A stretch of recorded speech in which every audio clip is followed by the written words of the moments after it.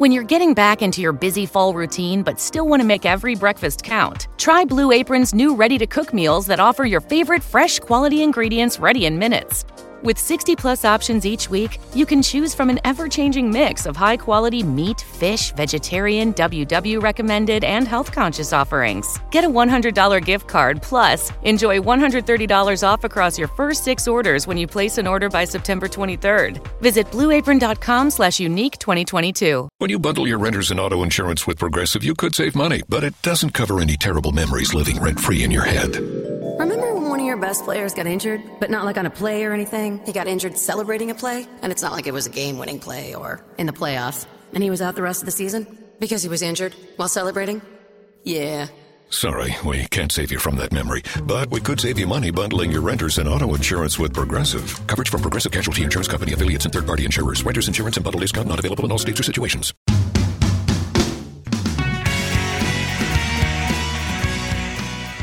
Hi, it's me, Bill. Welcome to another episode of the Let's Go Eat Show, where we don't eat anything.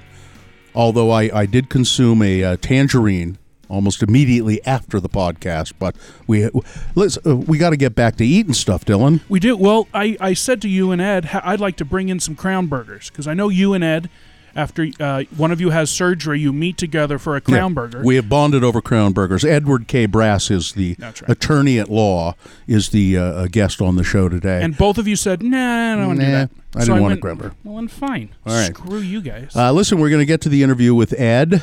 I thought it was an interesting and lively discussion. Yeah, he was great. About the law, mostly, but about his life a little bit. He doesn't like to talk about personal stuff too much, but we talked a little bit about his life and about the law. But before we do that, Dylan, what you've been talking to me for a while about Patreon. What are we doing with that? All right, so here's the thing. The Let's Go Eat show takes some time and some money to do, and so we need your help to continue to do it. I just bought a new mixing board. With your own money. With my own money. Yep, that's right. Yep. And we've heard, how many times on the podcast have you heard us bitching about headphones going out? Yeah. Or that kind of thing. Mm-hmm. And so if we want to continue to do it and make more podcasts, we need your help. And so there's this website called Patreon, Patreon. You become a patron of Patreon. Mm-hmm. It's a way for you to support podcasts or other artists.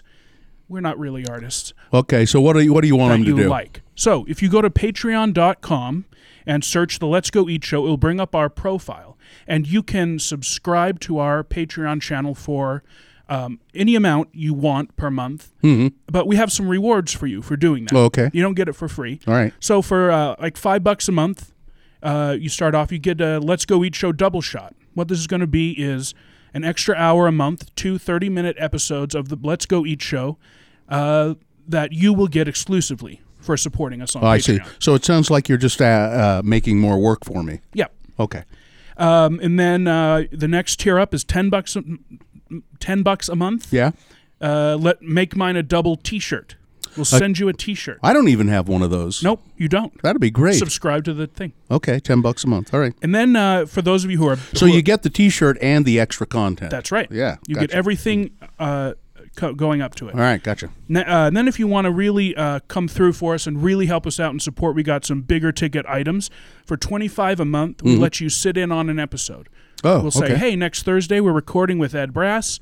We're going to be getting a Crown Burger probably. Mm-hmm. Why don't you come by? All right. And just hang out with us. Okay. And then for $50 a month, this is a big ticket item, is lunch with us. No recording, wherever you want to go. We'll just buy you lunch? We'll just take you to lunch. Buy you lunch wherever you want to go. Right. All right. So you can check out a little bit of what all those are. You can see a picture of what the T-shirt looks like and make yourself a Patreon account and support us by doing that. And there'll be more to come. You can get links to it from the letsgoeatshow.com. You can find it on our social medias, on our Facebook, Twitter account. Or just go to Patreon.com and search for the Let's Go Eat Show. That's right. Okay, that's this show. Our guest is Edward K. Brass. We'll just take it away. I hope you enjoy the conversation. Here it is, Ed Brass. Edward K. Brass, attorney at law. I feel kind of odd just asking you questions, because your job is usually to ask the questions. Right. And, you know, when we teach people to say as little as possible in response to those questions, you know, like yes or no answers. So this could be incredibly boring. Yeah. I mean, I won't go into any of the details, but I've been to court with Ed, and he'll that's exactly what he says. When they ask you questions, try and keep it to yes or no. Right. You don't want to elaborate. Mm-hmm. You don't want to divulge too much information, because even if you're not guilty, you may incriminate yourself. And you know that, and so you don't want to incriminate yourself. You don't want to be like the President of the United States, for example. Yeah. So, Ed, you know, as long as you have been around the Radio from Hell show, I tried to think back on the first time I ever actually really saw you. You were... I knew of you because you would fax us pictures and stuff in the early days of X96. How did you find our show? You know, I was a fan of the predecessors to Radio from Hell. Mm-hmm. I think it was KCGL. It was before you guys were on the air. Right. Yeah. And I followed those people as they went from station to station, and then became a fan of yours when you guys started the show. And you liked that kind of music. That's what drew you to it. Yeah, I did, because you know the 60s is my era for music, mm-hmm. and the 70s were horrendous with disco and so forth, and the 80s were really very good. I mean, it was quite a comeback from the 60s. So I was trying to think of the first time I ever recall seeing you in person. I was doing an event at Kirkham's Outdoor Products. Yeah, I remember that now. It was the boot throw. Yeah, that's right. And you came to throw a boot for a distance to see if you could win a pair of boots. I don't know if you really thought you could do it, or you just came to check it out. And you were wearing a wife beater. That must have been a long time ago. Yeah. Yeah, you were just wearing, a sleeveless. Well, it's the New Jersey. It's the antecedents, Born in New Jersey. Born in New Jersey. Now, as I was looking you up online, and there's not a lot of information about you there. Hopefully. Which I'm sure you're glad of. Right. There's an obituary for your father there. Yes. Also Edward K. Brass. C. Oh, it's C. Yeah. Oh, Christie. That's right. My grandpa was a K. Okay. Edward Christie Brass was your father, and who I know you were devoted to. I mean, right. I took care of him as towards the end of his life. And he it was a great obituary, which I assume you wrote with some help probably from your siblings, but. You're close. I think that's right. Or maybe Amy wrote it. I don't know. Your wife, Amy Donaldson. She's a great editor. Yeah, and she's a good writer too. Yes.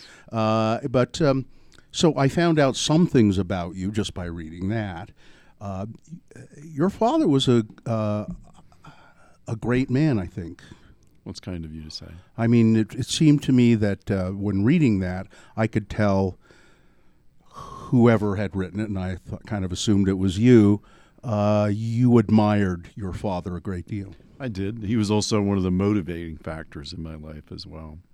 What did he motivate you to? Well, I thought it was weird. It said he and his wife moved out to Utah after being New Jerseyans for all their lives, and started another career here. But you weren't here, your brothers weren't here, and yet all of you ended up here. Some of that had to do with school.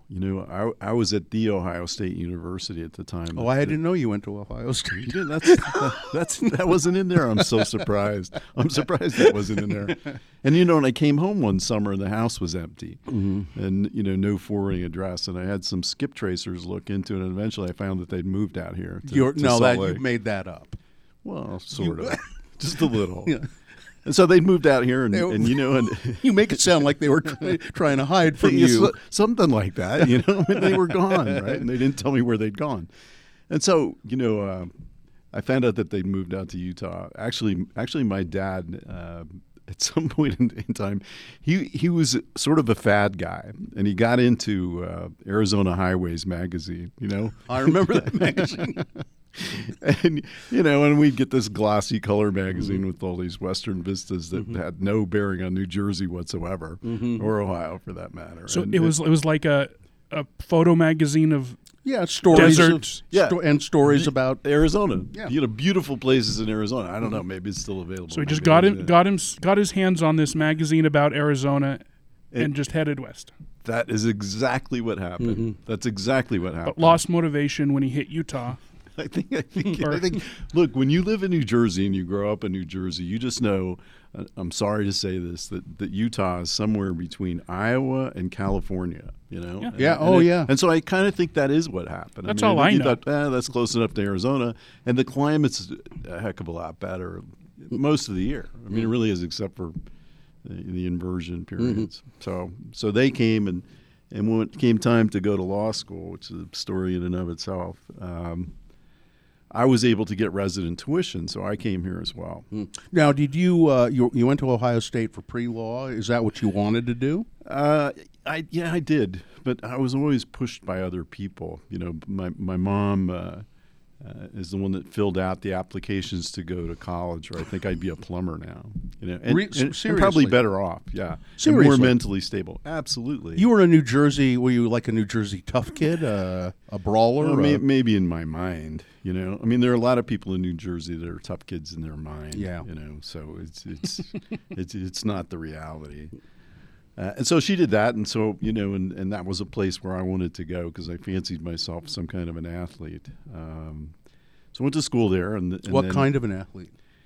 I thought that I could be a football player. You really did? Yeah, because in high school I was pretty good, but I learned when I went away to school to a major university with a major program that not only was I on the small side, but I was also deceptively slow. Deceptively slow. Yeah. I like that. Yeah, they used the sundial to time me in the 40. Right. It was sort of sad.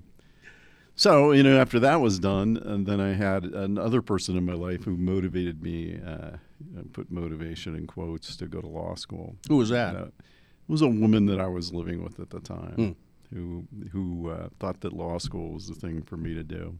Why did they think that law school was the thing for you to do? I took an aptitude test one time, and it came out that I should be. There were 4 things that they said I was suited for. One was advertising executive.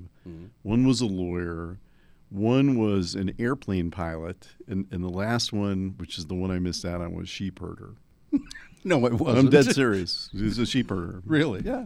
And so now I see these guys, as I drive around Utah, and I drive all over Utah all the time for work, and I see these guys in their little camper shells running their sheep in the back, these Basque guys in the backcountry, and think, man, that could be me. And I'm kind of sad. So I can really see it. I can see that. Yeah. From the little bit I know about Ed, he's just out there standing quiet, majestically with a beard, long beard, quiet. A book. He brought a book. Yeah. Very good. Yeah. Exactly right.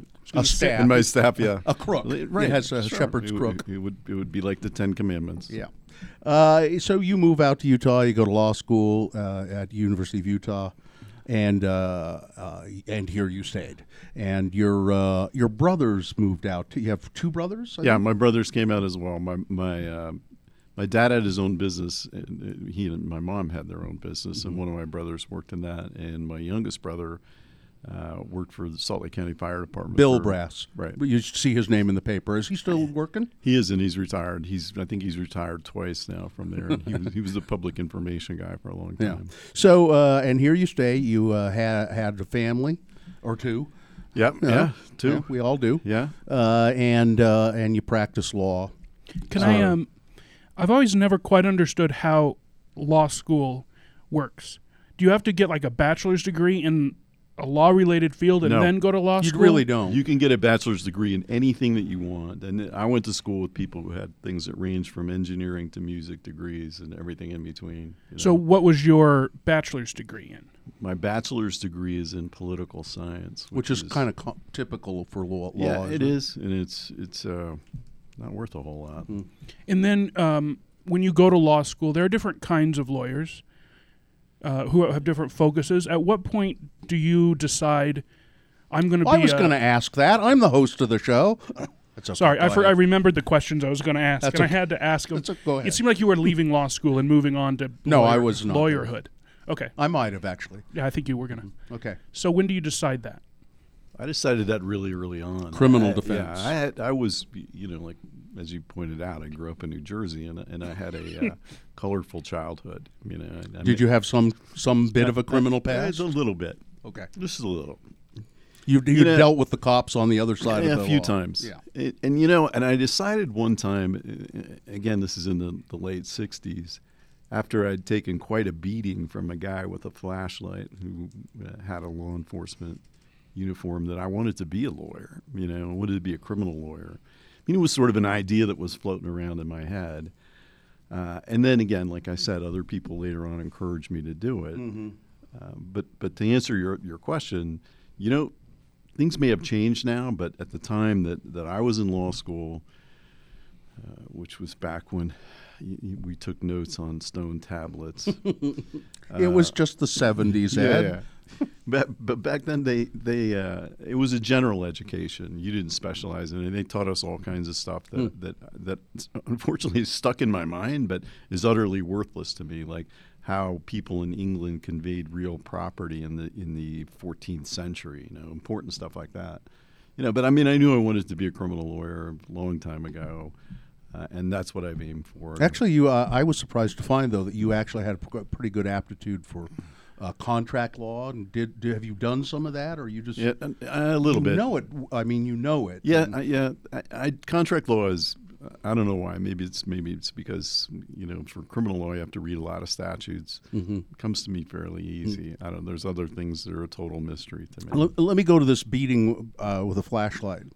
By a law enforcement officer, and I don't care what you did or didn't do. That's I do. Not.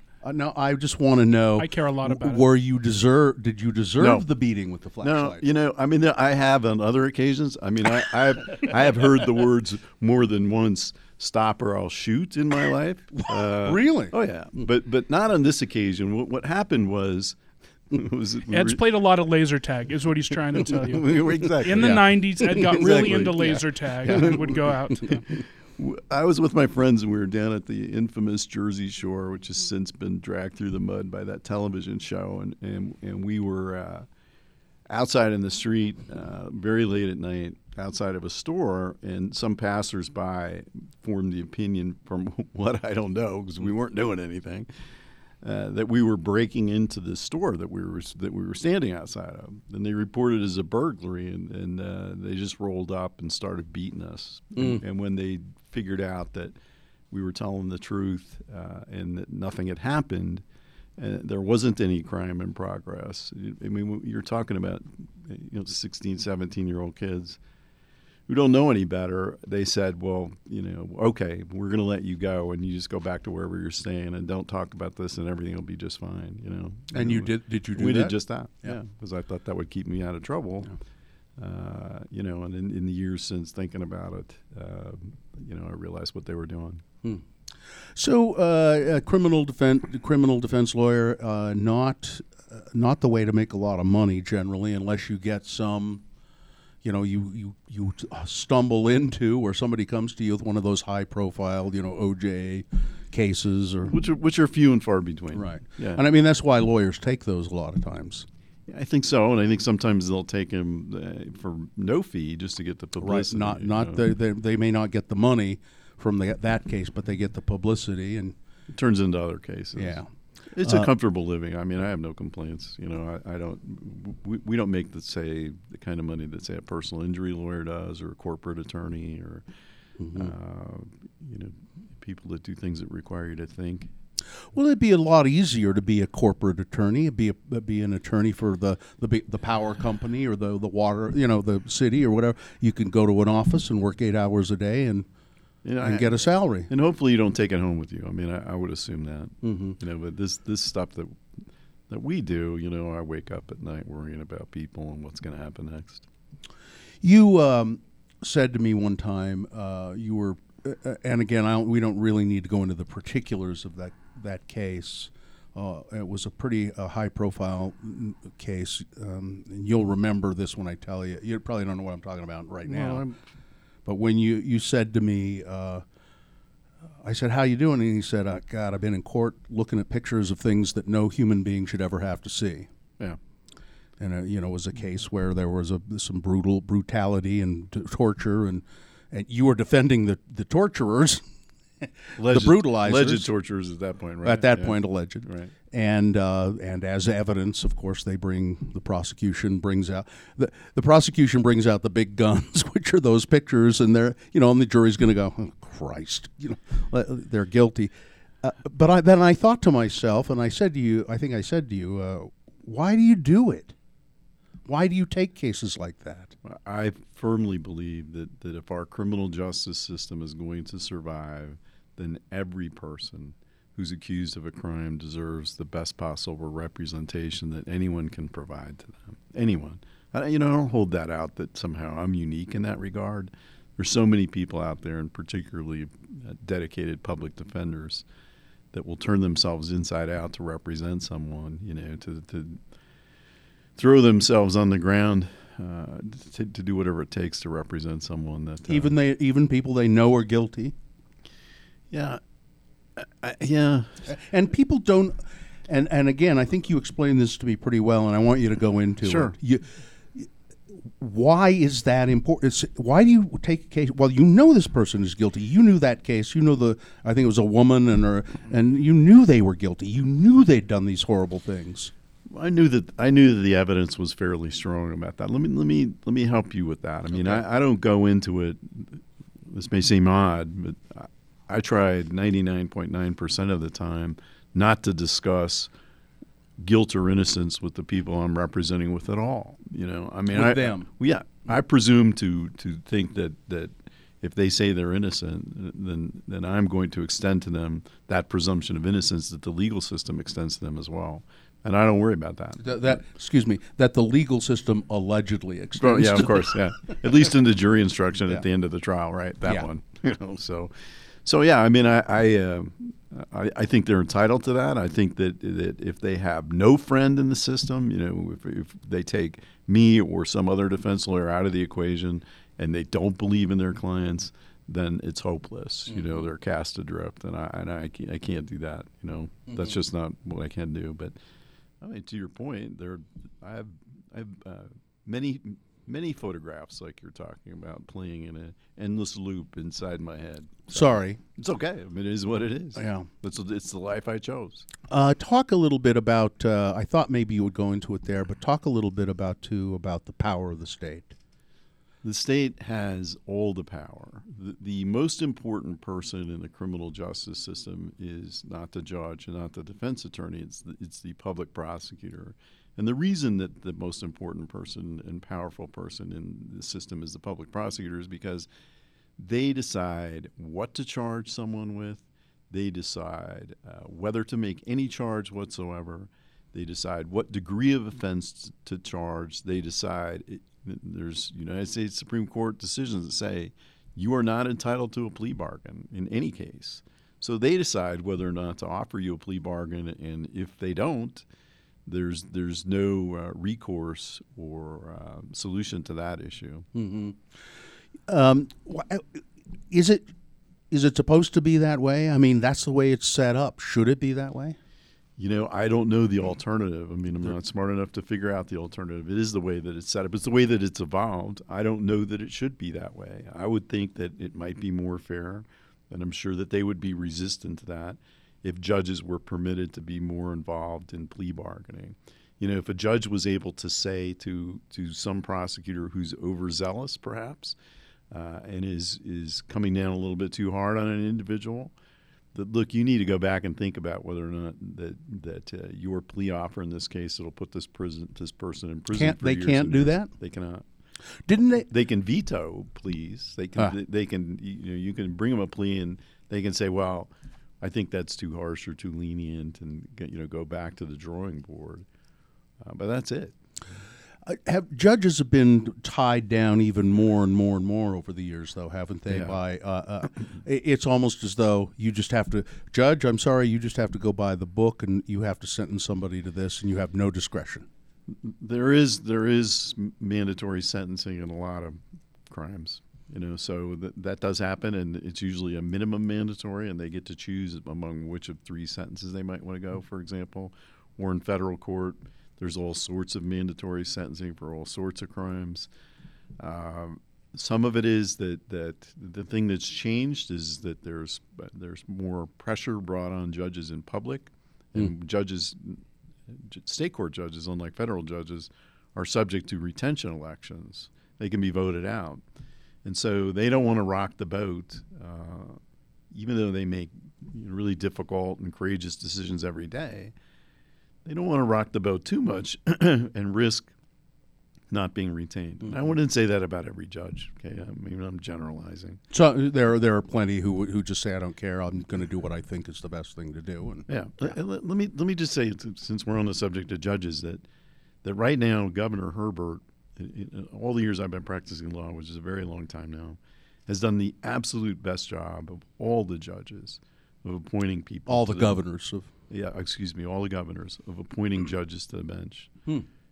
He's appointed an incredibly diverse group of people who are bright, capable, and young for the most part. It's really impressive what he's done. Where do you think that comes from? Do you have any idea? I think it comes from him. I mean, part of it is the process is this, that there's a nominating commission in each of the districts that there are around the state. And those nominating commissions suggest 5 people after they go through a process of elimination to the governor as to who might be suitable to be appointed for a vacancy. And then he picks one of those 5. Mm-hmm. And there's a process that I'm not familiar with because I don't want to be a judge and never will be, that he goes through in that selection process. And he picks one of the 5, and the guy's done a great job. I mean, I have to say. Well, that's good. It's good to know because whenever I've been around Gary Herbert, I think, I don't agree with his politics a lot of times, but kind of like this guy. That's exactly what I think is going on here. I think that's going on with respect to the judges, that he's appointing the best person for the job, irrespective of what their politics might be. And it's because he's a good guy. Herbert is a good guy. I don't know him, but I think he must be. Why don't you want to be a judge? A lot of attorneys kind of sort of maybe plan and angle that way, don't they? It'd be great to be a judge, and they sort of play the politics. And yeah, they do. Many people view that as the pinnacle of the legal experience. And I'm not saying that's a bad thing. No, it isn't. They play the game to get there. You have to. Yeah. I mean, you have to build up a resume, and you have to make contacts with the people on these commissions, and you have to have people reach out to the governor and all that. And unless you're just some sort of superstar. Why do I not want to do it? Okay, well, I'm going to cut my own throat on your show here. Let's start with the idea that, number one, I don't want to decide who gets which plate in the divorce or who gets – I don't want to make those Solomon decisions as to which person the child's going to go with. I want nothing to do with that. Number two, I don't think I want to send people to prison. I'm a little afraid that I might be too cynical and get too liberal with locking people up, or not do it at all simply because, I know that there are innocent people that get convicted of crimes, and I know that there are people who are innocent of a crime who plead guilty to a lesser degree offense to avoid what you talked about earlier, the potential that they could get this minimum mandatory of 15 years in prison. That happens, and I don't want to be the one that sends them to prison. And last but not least, once you become a judge, your pool of friends becomes somewhat limited, and you got to start going to conferences with other judges. Yeah. I don't know that they're a really fun group. No offense. Talk about a little bit, if you would, about the death penalty and that aspect of the law and what I've gone back and forth. When I was a really young guy, I was just really anti the death penalty. And then I became kind of like, well, there are some people who just deserve to die, damn it.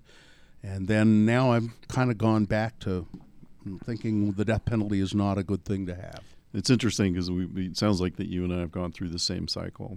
I was always opposed to it in the beginning. I went through a period of time where I thought that maybe it was appropriate for some people, but the thing that ultimately convinced me, and that was a short period of time, that it's the wrong thing to do, is that there are people One of the arguments that's made in favor of the death penalty is it's society's right to defend itself, to defend itself against dangerous people.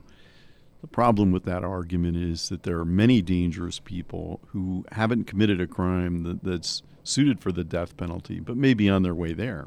How do you anticipate who those people are? The biggest problem that I have with the death penalty is that it's so random and arbitrary and capriciously imposed. You just don't know. First of all, to go back to what the public prosecutor can do, they can choose whether or not to seek the death penalty in a particular case. They can file it as an ordinary murder when it might qualify as a death penalty case.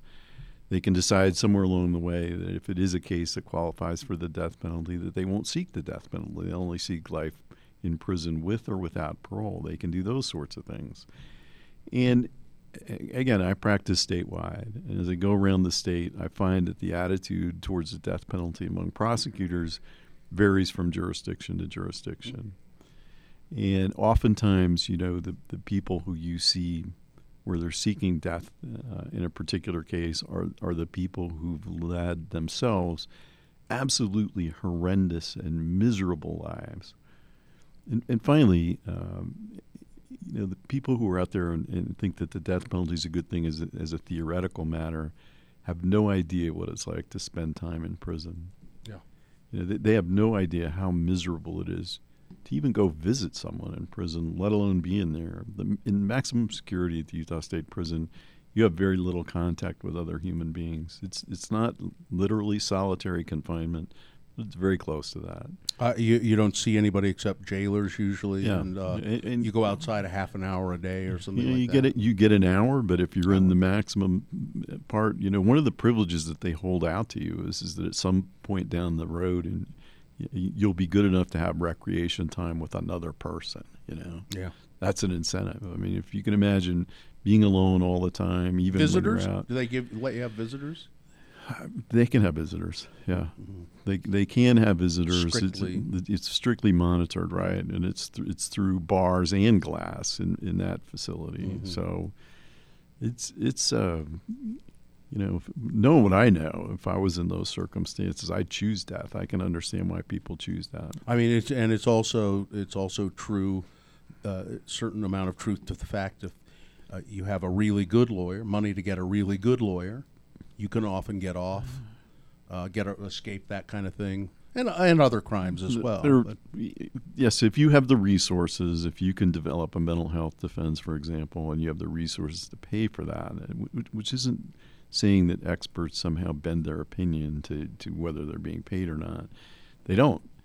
But it's whether or not you can afford to get one in the first place. Now, there is funding provided for people who are indigent that are on death row mm-hmm. that make that a little bit less of a problem. But those cases are so time-consuming that the funding really can never be adequate. There's a problem in Utah, I think, and it is probably happening elsewhere with enough public defenders stretched really thin. And talk about that. And how does the public defender system actually work? There are people. There are people sometimes think there is just this pool of public defenders. There is no public defender system. Right. That's the bottom line. It's a county by county option, and so it works depending upon your county's particular resources and willingness to form a system that works in a particular way. I mean, it's different in Ogden than it is in Farmington than it is in Salt Lake. Well, that seems kind of dumb. Yeah, well, you won't get any argument from me. I mean, I over the years there's been a push to have a statewide public defender's office, but the counties who would be responsible for funding that, my understanding is, have resisted that in some way. Yeah. And so it results in a great disparity in resources. So that's even true here in Salt Lake County, where we have, along the Wasatch Front, they're absolutely the best public defenders anywhere. And so, but they're overburdened. When I go to court Mondays, Fridays in Salt Lake, you see the public defenders come in and they have maybe 15 files apiece, 20 files apiece. Mm-hmm. And that's in the morning, and then in the afternoon they'll have 15 or 20 more. There are less of them than there are district attorneys. They are paid less than district attorneys. They're in a building that they've been in that's bursting at the seams since, I don't know, 30 years ago, 35 years ago. They've been in the exact same building. Meanwhile, The Salt Lake District Attorney's Office has just had 2 new buildings built for them at incredible expense. One of them is right behind the courthouse, the Matheson Courthouse, and the other one's virtually adjacent to the courthouse in West Jordan. So they have the facilities, they have the lawyers, they have the pay.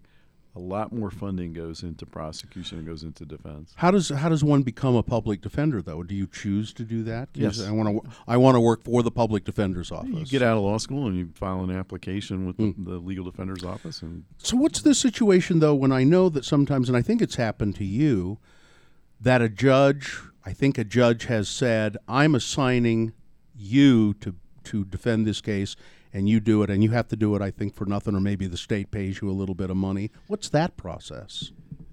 That only happens now. That was more common 20 years ago, maybe.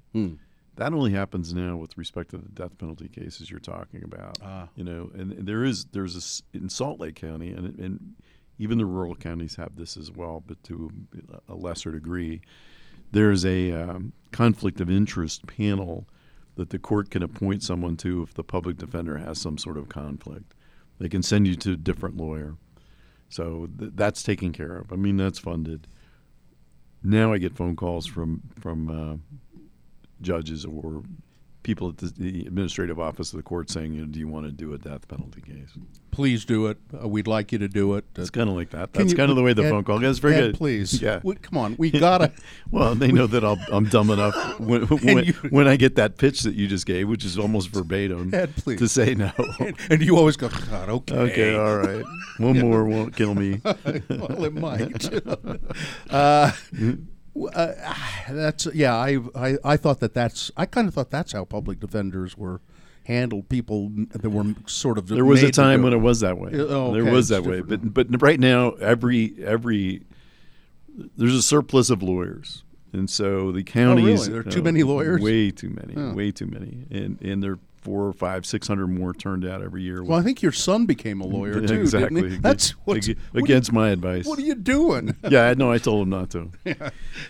But kids disappoint you. What can kids say, right? What the hell? Hi. Yeah, there you go. Well, who are you? Oh, that's right. No relation. I always refer to him as no relation. It must drive you crazy, by the way. I just thought of this, to hear you listen to our show fairly closely, I know, when you can. Right. And it must drive you crazy to hear me or Gina or when a criminal case comes up, pontificating on how could this have happened or why this might have happened. And when it really drives me crazy, I'll comment, right? I mean, I'm not going to hesitate to do that. But, it's... You have, yeah. But the flip side of that is I also think, strangely enough, that you are representative of the general population. And so, it's a way for me to gauge what's going on with something. It's like this case this morning, you hear us talking about this guy, I forget where it is, it was up in Seattle, that case up in Seattle where he went out with this woman.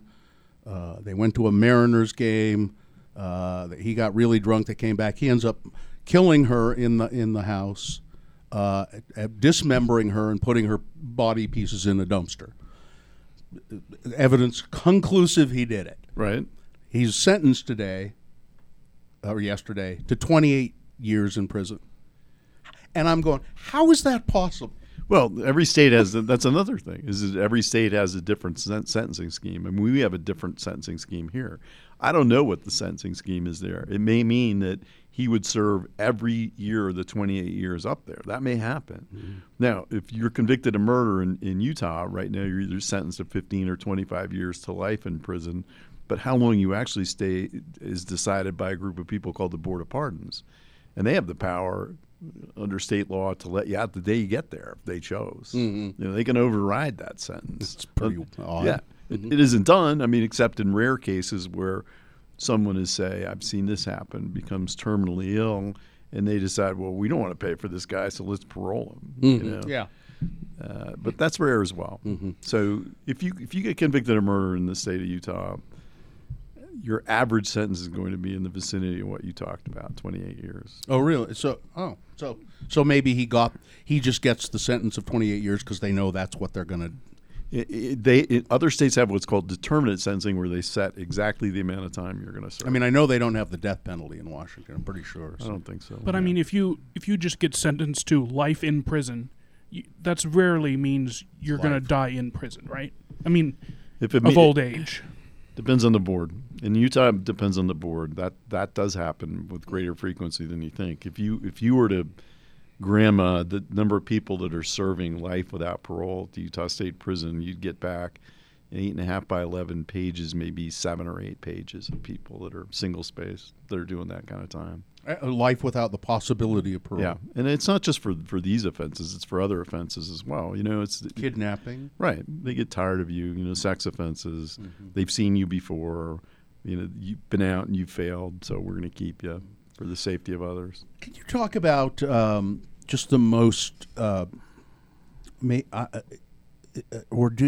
know if it's a fair question, but the most fascinating case you ever did, the one that you just I've had tons of fascinating cases. I've been really lucky. The most fascinating case I've ever done was a long time ago.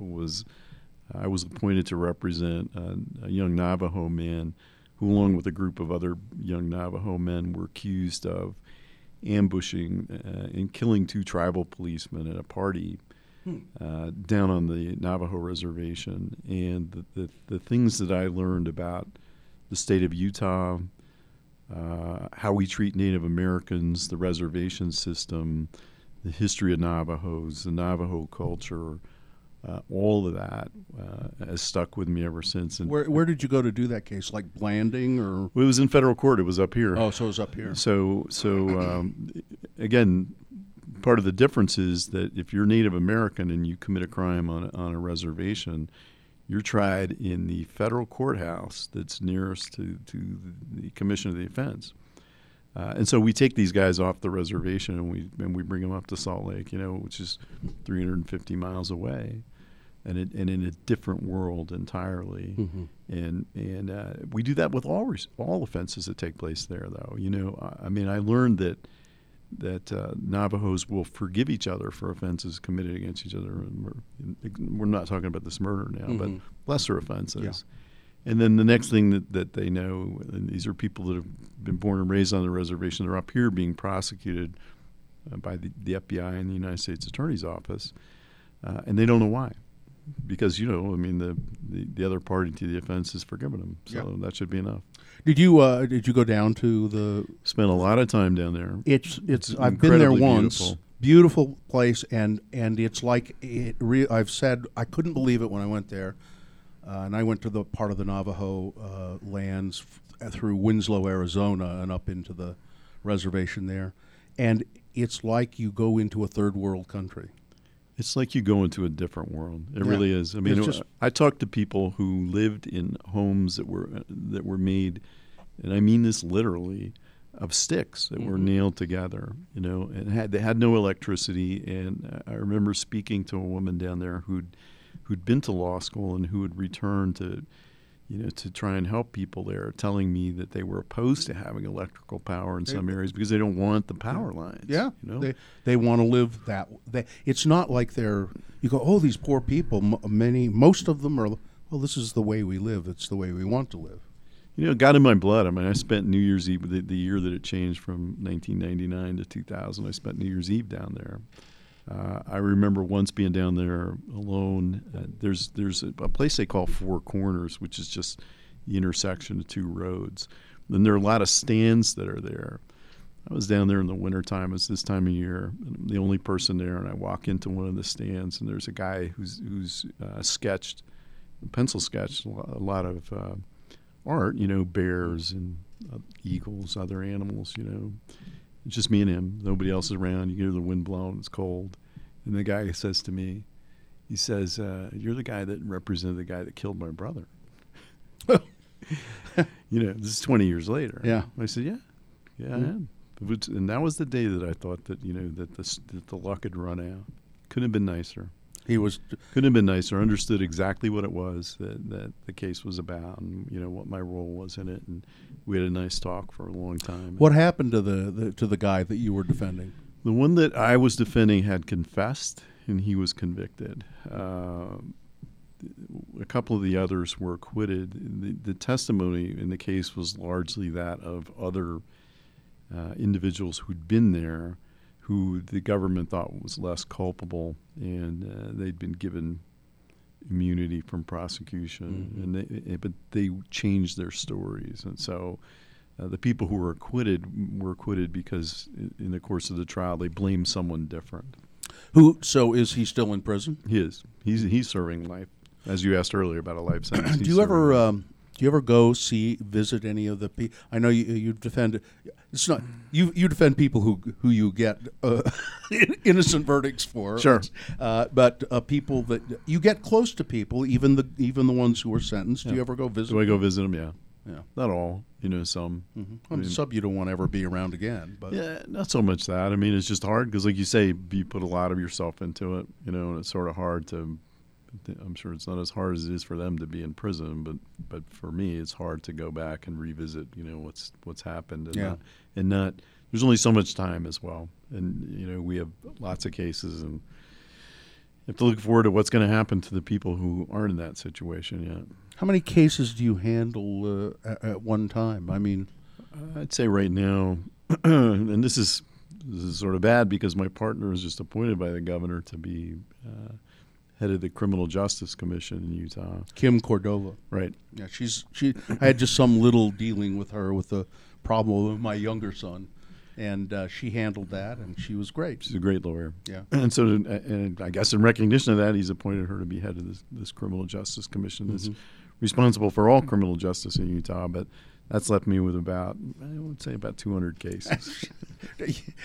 Are you going to get another partner? I don't know what I'm going to do. I haven't quite figured that out. That just happened last week. What's your lawyer kid doing? Yeah. Can it be brass and brass? I've had him running around a little bit. Yeah, brass and brass maybe. Yeah, huh? he can do all. He can do the drives. You have a fascinating life, though. I mean, I know that it wears on you sometimes emotionally, a lot of times, but you get to do a lot of fascinating things. There's no question. No, it's great. I have no complaints. Yeah. I mean, it's I know you sometimes you hire private investigators. Sure, often. Yeah, and I forget that one guy who I met that worked on a little thing for me. What's that guy's name? Travis, probably. Man, he was just great. Yeah, just former cop, I think. Right, and oftentimes that's the case. Yeah. Because they have the experience and they're done. They can retire after 20 years, and they're still most of them are still young. That thing he worked on that I was involved in.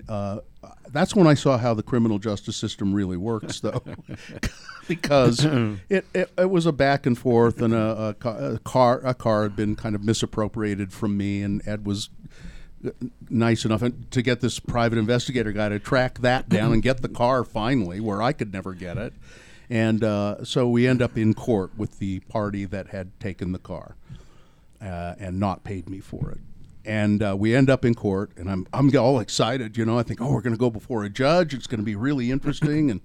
And then there's this. We meet with the prosecutor. Right. Ed goes to meet with the prosecutor. Wait here, he says to me. Wait here. So I'm sitting there, and Ed comes out and says, "Okay, the prosecutor wants to talk to both of us." We go in, sit with the prosecutor and prosecuting attorney. He was very nice. Was a fan of the show, as I recall. He's now risen to a position in the administration over there. Yeah. Oh yeah. He seemed like a sharp guy. One of the top guys. Yeah. Yeah, sharp guy, and seemed like a pretty nice guy. Great guy. And apparently, you and he had a chat, and then so they had worked out a deal where this guy would pay me some money every month, and the prosecutor said, "Is that okay with you?" And I said, "Dad, is that okay with me?" I try to let Ed take the lead, but at a certain point he has to say, "Well, buddy, you have to fly on your own here. You answer. You get to make the decision on those things, right?" Yeah, and I said, "So this is how the legal system works." The criminal justice system works as you just described it, for the most part. That way, right? No. So many things never go before a judge. Well, if you would hope not. Or if they go before the judge, they're worked out. It's already it's already packaged up. Actually, I think it did go before the judge. Somebody has to stamp it. You had to go there, or right, and someone has to approve what happened. Yeah, but so many things just get worked out beforehand. If they didn't, the system would collapse. And the reason is you take any judge. Look, I was over in just for example Monday. I was over in front of a judge who I think is a very effective and efficient judge, with a woman whose last name began with S in the morning at 9 o'clock in the morning. And they write up the calendars in alphabetical order. So she was an S, and her case number was 114 that day. This was at 9 o'clock. He has a calendar also at 1:30, keep in mind. So somehow he's supposed to do justice, as it were, for all these people, which I guess when you added the rest of the alphabet in would have been somewhere around 140, something like that. Man. All by lunchtime? Nope. And come back and do, 50, 60 more in the afternoon. So if it isn't worked out, it presupposes that people know what they're doing and can come to some sort of reasonable arrangement. And I think it's the judge will say, okay, this has been worked out, but then the defendant, the defendant has to make the final absolutely decision. He has to approve it. Yeah, and then the judge will say to the defendant, so they've worked this out. Do you agree with that? Yes, Your Honor. Good. Bye. If you spend much time over there, you'll notice that they scrutinize some people's agreements closer than other people's. So, yeah. So do you think that the legal system here in Utah and in Salt Lake, where you do most of your work, although God knows you go to Price and I bet 50% of the time I spend outside of Salt Lake, at least. Does it work well enough, or it works very well? It's okay. Yeah, it's okay. Yeah. It's functioning well now. There are cracks in it that are beginning to appear, and I think some of the cracks are attributable to the fact that there are so many people out there now with no specific job who perceive themselves to be criminal lawyers. So, but that's part of it, and part of it is the sheer numbers. I keep reading and hearing that crime's going down, that there's a decrease in crime. You wouldn't get that by going to the courthouse. I mean, you would not get that sense at all by going there, because the calendars for all these judges have become giant. So you don't know what that discrepancy is? No, I don't know. I mean, it may be that there is less crime, and at the same time that they're prosecuting more of the crime that there is instead of diverting it out of the system in some way. I mean, to go back to the beginning where we were, I'm pretty lucky because I'm pretty sure that if we look at teenage me versus today, old man me, if I was teenage me now, I'd never make it to law school because my record would be horrendous, because everyone has to be labeled now. There aren't any more. What do you mean? I'm not sure what you're trying to say there. What I'm trying to say is that in the year 2018, you don't get a ride home from the police anymore. You get prosecuted. You get taken to jail. Yeah, they don't. Yeah. Why is that? I don't know. We've dehumanized the system. Yeah. That would be my answer to that question. Question. There were the cops that would beat you with a flashlight before they asked whether you were guilty or not. But then there were the cops who'd say, look, go home. Yeah. We're going to let your mother and father deal with this, And that was I met up common. with that when I was a kid. I met up with some of that, yeah. So what do you do? I know you like sports a lot. I do like sports. But you yell and scream about sports. So is that a release for you, or I don't know. I mean, or does it make you even more tense? I don't know. You quit drinking. Yeah, I quit drinking a long time ago, so there's no release. Did you ever smoke? there. Did you quit smoking? Never smoked. You never smoked. Okay. No, my mom smoked, and so that was a deterrent for me. Now, how do you calm down? By watching CNN. Heroin. He does a lot of heroin, and I think unfortunately, I don't know that there is an answer to that question right now. Do you I don't know that I'm particularly calm. That's the problem. I mean, you come across as very contained, and what good does it do, right? Yeah. But I think there may be some roiling tensions in there. There's a few things, yeah. Yeah. And it's hard to sleep. It's hard to sleep at night. Yeah. For fun. I mean, I know you went to on a trip to Germany, and we went to Germany, and then last summer we went to Africa. That was pretty incredible. And but that wears off within 72 hours of being back. So it's sports, pretty much. Sports is Sports is okay. Yeah. I'm sure they'll find me stroked out, laying on the living room floor in front of the TV. And of course, the wonderful radio from Hell show that calms me down. All right. Yeah. I hope one day somebody just goes, I haven't heard from Ed in a while, and he'll disappear, and then somebody will be driving down to Vegas, and I'll look out. No, I'll look out, and there'll be a herd of sheep, and there'll be a guy with a beard like fucking Gandalf and a staff out there, and that'll be good. It'll just be Ed, and I'll be like, that'll be it. That's the way to go. After I get disbarred, that's exactly what Amy will know where you are, I guess. She'll come visit you on the sheep farm. It's either but the rest of us, she'll be won't like, care about that. peace. She'll be on to something else by that time. Oh, What do you think about retiring at all? My retirement plan is death. I used to fear that. I used to fear that the last thing that I was going to see was this one particular judge who will remain nameless, that I would, have a massive heart attack in, I'm going to say her. There's people who know who this is. Courtroom. Huh? Yeah, courtroom. And I would look up and that would be the last face I saw as I left. And that person thankfully retired. And so now I don't care. Whatever happens, happens. That's okay. It's either going to be that way, or it's going to be me diving headfirst over the balcony in the Matheson courthouse, and getting smashed down by the metal detectors. One or the other. I don't think that'll happen. That could happen. I think at some point it'll be like me. They'll just turn out the lights. They'll shut off the microphone, turn out the lights, and say, "You go home now, son." I think the lights got turned out a long time ago. Is a problem. I think I'm just going through the motions. But even after death, I've got 2 years worth of cases to clean up, so I don't know what I'm going to do. Edward K. Brass. What does the case stand for? Kenneth. Edward Kenneth Brass, attorney at law, one of the true good guys in the court system. It's really kind of you to say that. It's very true. Thank you. I know lots of people would say that. And this will embarrass the hell out of you, but That's when right. I went over to the court that first time with you, and we walked through. You met me at the front part of the Matheson courthouse, and we walked through the courthouse, and it's like all the other attorneys, prosecutors and defense attorneys, the waves part because it's Ed Brass. You could just tell you have immense respect over there. It's like Norm on Cheers. Hey, Norm. No, that's not the kind of respect I'm talking about. You could tell. It was just the people you work with really like you, and there are probably some people who think you're an asshole. No, plenty. But all of the people, you could just see the looks on their faces, and it's Ed Brass. Hi, Ed. Nice to hey. Maybe they were horrified. But since you mentioned going through the metal detector, let me just say.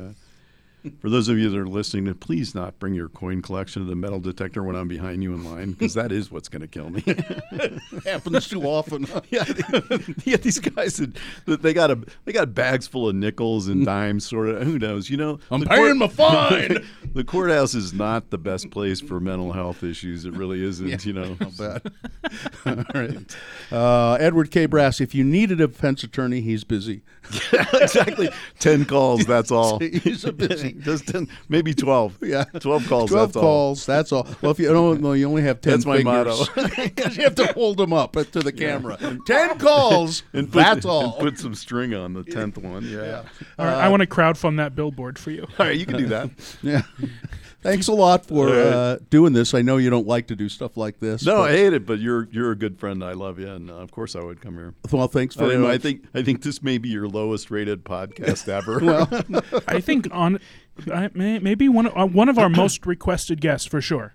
Yeah. People now they can quit now. I don't know why they're requested. Yeah. All right. Good. All right. That's it. That's the Let's Go Eat show. We didn't eat, but I brought a tangerine. I got a cup of coffee. I'm good. You got coffee or tangerine. You can have tangerine. I'm not touching it. Would you like a Reed's cinnamon candy? Yeah, definitely. I'm sure I could use it. All right. That's it. I'm Bill Allred. That was Ed Brass. Thanks, Dylan, for producing the show. Thank you. And remember, if you're pouring the drinks, always make mine a double. And me, nothing. I can only have coffee. That's what the restraining order says. Broadway Media Podcast Network.